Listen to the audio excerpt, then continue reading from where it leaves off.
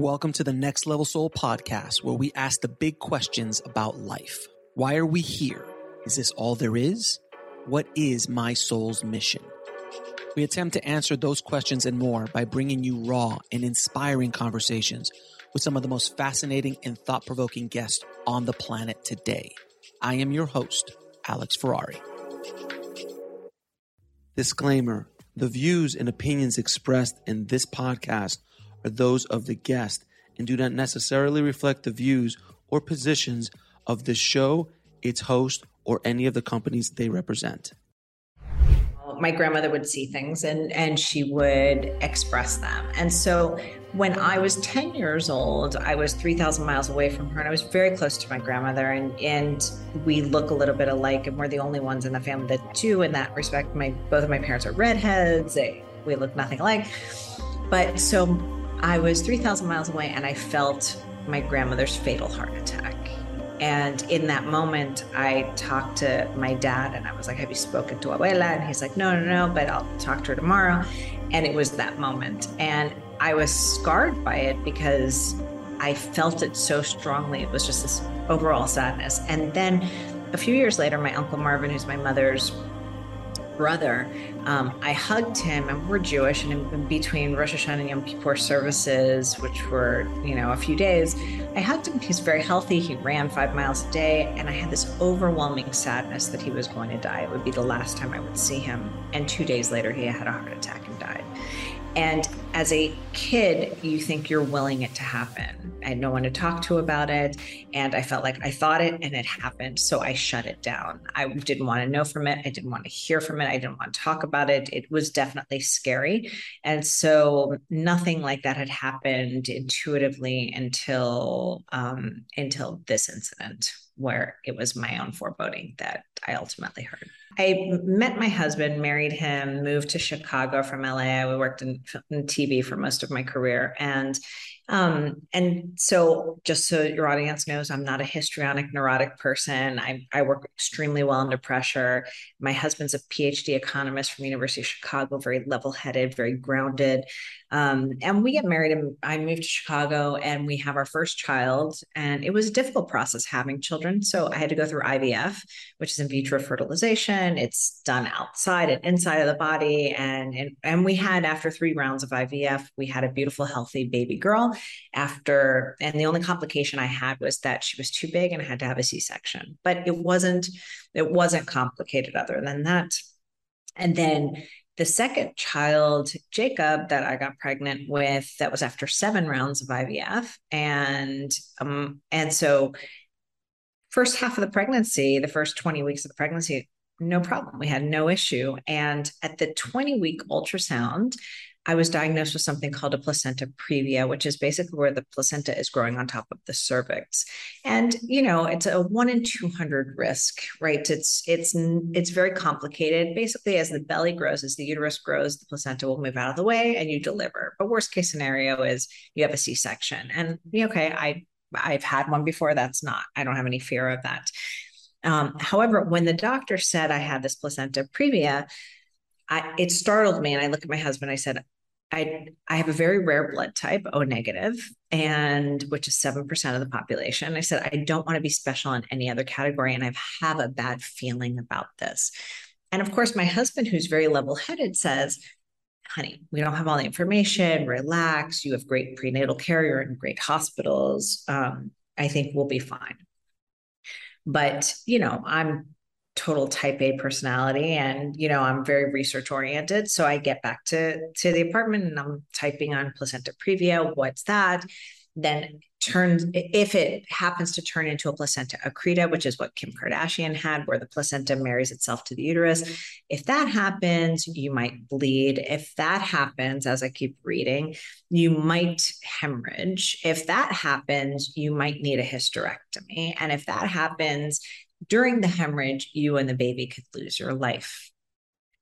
And I sat back and I looked at the computer and I told my husband, I said, this is going to happen to us. The only difference is the baby's going to be fine. I said, but I'm going to be dead on the operating table. I call it a knowing. You don't know how you know, you just do. Okay. You know, when your wife looks at you and says, do not do this, like she just knows. Now she might be doing this to like get you to do something, but there's certain things, men and women have it. I hear more women than men like have this more instinct, and especially maternal instinct. They have this feeling, and I call it a knowing. You don't know how you know, I just knew this was going to happen. And so again, my husband's like, what you're thinking is going to happen is a half percent chance of happening. And it did not settle me, because even though it made sense to him. I mean, my husband was a former Air Force pilot. So for him, all the mechanics were working fine, all the gauges were working fine, all the tools were working fine. So what's the problem? Because you have a crazy thought in your head that maybe there's too much testosterone running through your body with this baby boy, right? So he's just thinking like all of these crazy things. So I was like, okay, fine. So I didn't just talk to him. I talked to everybody. I talked to nurses, doctors, every visit I had, I told the doctors this was going to happen. This was going to happen. They're like, Stephanie, there's no indication that this is going to happen. And in their defense, the tests were negative. So at some point, I was told that if I deliver and I have an emergency situation where I need a hysterectomy, my OB will not be the one to do the procedure. They will transfer to maternal fetal medicine. So, but I don't want an MFM to do it. I want a gynecological oncologist to do it. And the reason why you want a gynec to do it is because they have more experience with high risk reproductive organ surgeries. And with that information, and armed with that, I made an appointment with the head of gynec at Northwestern Memorial Hospital, which is a huge teaching hospital, which delivers 12,000 babies a year. It is not easy to get an appointment with a gynec, the head of gynec, when you are not suffering from any kind of cancer. You are a healthy pregnant woman. You have no diagnostics that tell you that you need a hysterectomy. So ultimately, Jonathan went with me to each and every appointment with me, probably because, again, he didn't want to get divorced. So he's sitting with me in this waiting room with all of these women. And so they have IVs in their arm. They have no hair on their head. They're suffering from cancer, and they're barely surviving. And so he's like, I am embarrassed to be here. And I said, I don't know what to tell you, because everybody's telling me that all they see is an open highway, and I see an 18-wheeler headed straight for me. And so maybe this doctor has heard of a patient who has these kind of foreboding thoughts, and maybe, just maybe, they will give me something to do, some sort of homework assignment due to give me some diagnostics about this is what's actually going on in my body. So we go in, we meet the head of gynec. He's like, Ms. Arnold, how can I help you? The resident is taking notes, and because I explained, my placenta previa is going to turn into an accreta. I'm going to need a hysterectomy. My husband likes to say that it was very mafia-like. It's like, I see you, you see me, you're my doctor. And so, That's awesome. So he goes, so he sits back, the resident stops talking, and he's like, Mrs. Arnold, have you been on the internet? And I was like, why, yes, I have, doctor, but this is going to happen. And he's like, okay, what I'd like you to do is I would like you to have an MRI. If the MRI is positive for an accreta, then I will schedule myself at your mandatory C-section at 37 weeks. And then we will take care of it then. And I felt better, because now I had something to do, maybe a little bit more invasive that wasn't going to hurt the baby, but at least to give me more information. I do the MRI. The MRI is negative for an accreta. Jonathan says, you should feel better. And I said, I feel worse, because now I'm running out of people to tell this crazy foreboding story to. Luckily, my husband says that I am the love of his life. and yeah, and he is mine. But I think that if you don't have a strong enough foundation for that love, you're going to be like, this bitch is crazy and I'm out, right? Like, we'll deal with a custody situation after he, whatever. Cause I know, I totally understand his point of view. I mean, even on the Netflix show that we're on, you can see the way that he talks and the way that I'm rolling my eyes at him, because, but his brain functions a certain way, and I cannot force someone who thinks in data and science and how his foundation is built. I cannot, change his way of thinking to adapt to mine. Right. So it took me a long time to understand that, years even, because I felt I wasn't listened to, I wasn't protected. So what ended up happening was, we get to a point where my doctor's like, okay, well, why don't you have a consultation with anesthesia? I said, fine, I have a phone call with anesthesia. She's like, I explain what's going to happen. They say, this is where you recover, that you have epidural. And again, I go through my whole spiel. And so she's like, Mrs. Arnold, we're in a teaching hospital. We prepare for all of these emergencies. I hope I made you feel better. We'll be right back after a word from our sponsor. And now back to the show. And she said, I'll never forget the last words you said. And the last words I said were, it is what it is. Right. This was the last person I could talk to. That's it. So then I took to Facebook. I said, if anyone has my blood type, I'm going to need it. Jonathan was like, no, don't say that. Because then he's getting phone calls. What's going on with staff? And it's not that I wrote, if anybody has my blood type, I'm going to, not that I believe that they could submit their blood, but maybe again, just like with the guy now, maybe somebody had a crazy relative that had this kind of foreboding. And what does that mean? Maybe they could tell me, I think you should try this kind of test. And maybe, because I was racing against the clock. If you imagine being buried alive and you imagine like you're sitting there and you're just waiting and people are tossing the dirt on top of you, I'm like, I'm trying to take my last breath. And by the way, when somebody gives you an expiration date and says, okay, this is the day that you're going to die, and they say, spend the time with your family, enjoy those moments, have those fun times. I failed all of that. I didn't do any of that because en serio, because all I did was focus on like, how am I going to save my life? No one is listening to me. So I have to do this. And so Jonathan would spend really beautiful time with the family and trying to calm me down. And I'm like, I'm going to die. I'm going to die. I'm going to die. I was in Starbucks at one point. One woman says to me, oh, how's your pregnancy going? I'm like, I'm going to die. Like I told everybody, but it became, you'd think it was a joke. And so like, even in gym, the trainer's like, you're not going to die, get up and do this workout. I said, no, I'm being serious. This isn't a joke. And so like, they all think it's crazy. Yeah. Crazy. At 36 weeks to the day, my husband is on a business trip and I'm giving my daughter breakfast and I start bleeding on the kitchen floor and I know that today's the day. So I send him a text saying, we're going to deliver today. And so he stops meeting. He gets on a plane. We're Skype chatting when I'm triaged at the hospital.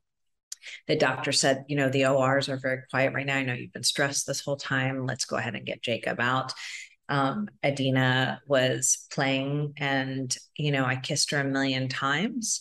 Because I was convinced it was the last time I was ever going to see her. And then I'm Skype chatting with my husband and I told him he's made me the happiest woman in the world and I love him and please don't blame this child and please take care of our children. And, and it was more like my goodbye letter to him and he still wasn't getting it. So he said, where do I meet you? And I said, the 8th floor recovery, hopefully. And that was the last conversation I had. So they take me down to the OR and I try one more time. I tell my doctor, there was something wrong. You need to put me under general anesthesia. And she's like, Stephanie, I'm not going to put you to sleep. I know you're nervous, but because Jonathan's not here, but I'm here for you. If I put you to sleep, I put the baby to sleep. It's not good. And that was it, right? Epidural in, I'm delivering this baby no matter what. And they're wheeling me into the room that's going to give life to my son.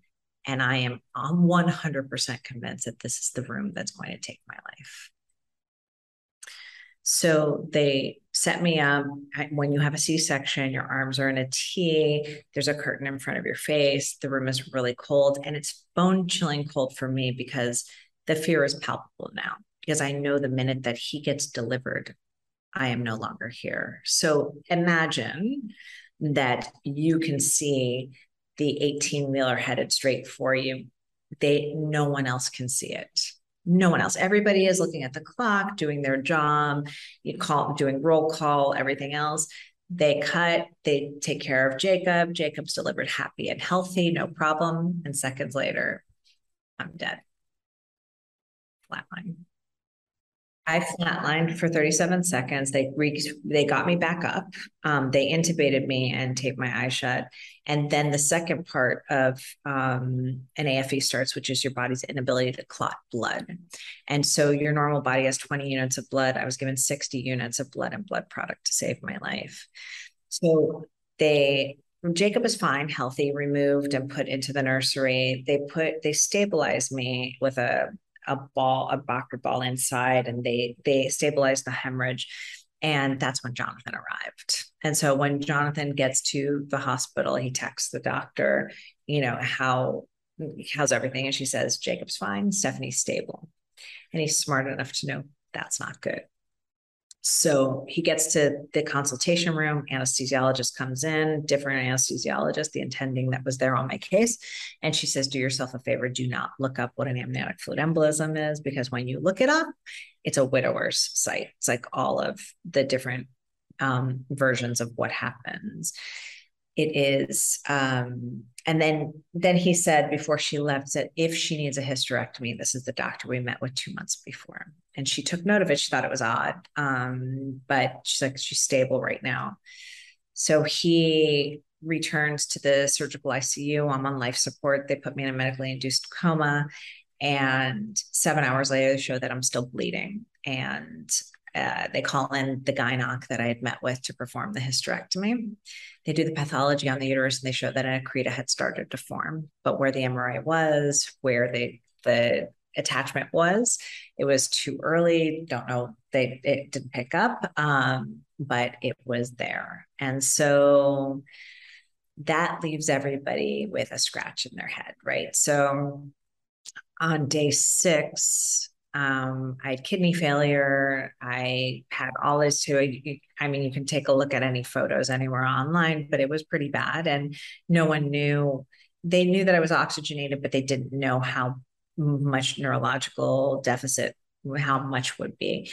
And so they extubate you to see where you are. And as soon as they extubated me, I looked down at my swollen belly because I'm severely edemic. I look still pregnant. And the very first thing I said was, am I so fucking pregnant?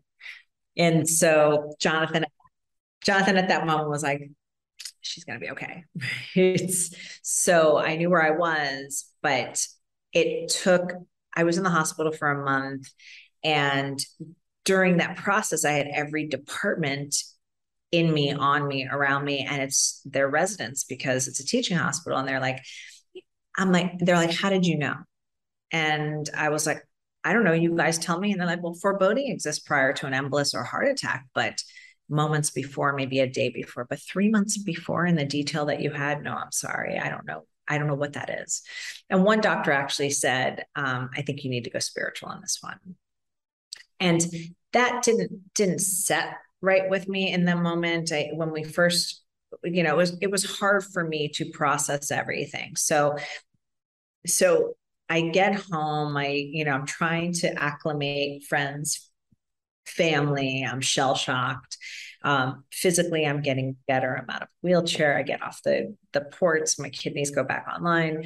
But psychologically, I'm totally messed up. And I was on a talk show and I started to share the story because I went into producer mode. Okay, how can the story help others? Intuition and sharing this. And my feeling was, the more I share the story, almost like third person, the further I am away from my trauma. So I give a reason. Oh, this is the reason this happened.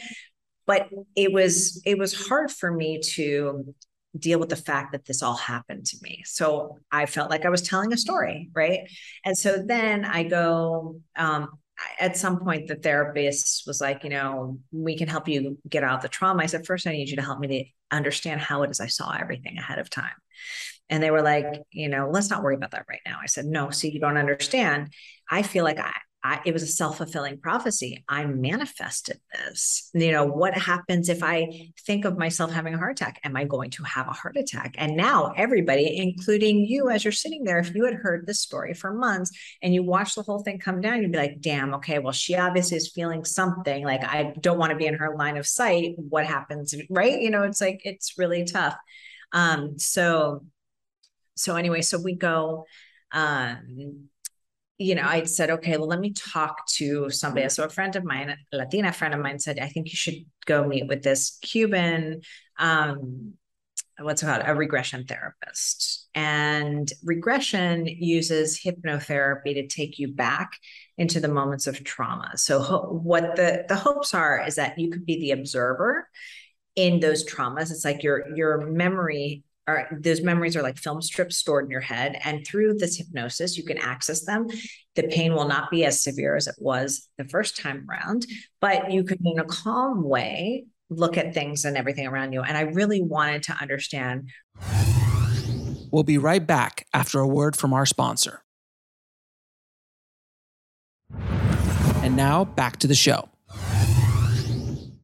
What happened during those 3 months before? Was I given messages by someone or special force outside of my own? Was what happened during the 37 seconds? Because people wanted to know, what did I see? And then what happened after? And so I've been able to partner with Mind Valley to present you guys free master classes between 60 and 90 minutes covering mind, body, soul, relationships, and conscious entrepreneurship, taught by spiritual masters, yogis, spiritual thought leaders, and best-selling authors. Just head over to nextlevelsoul.com/free.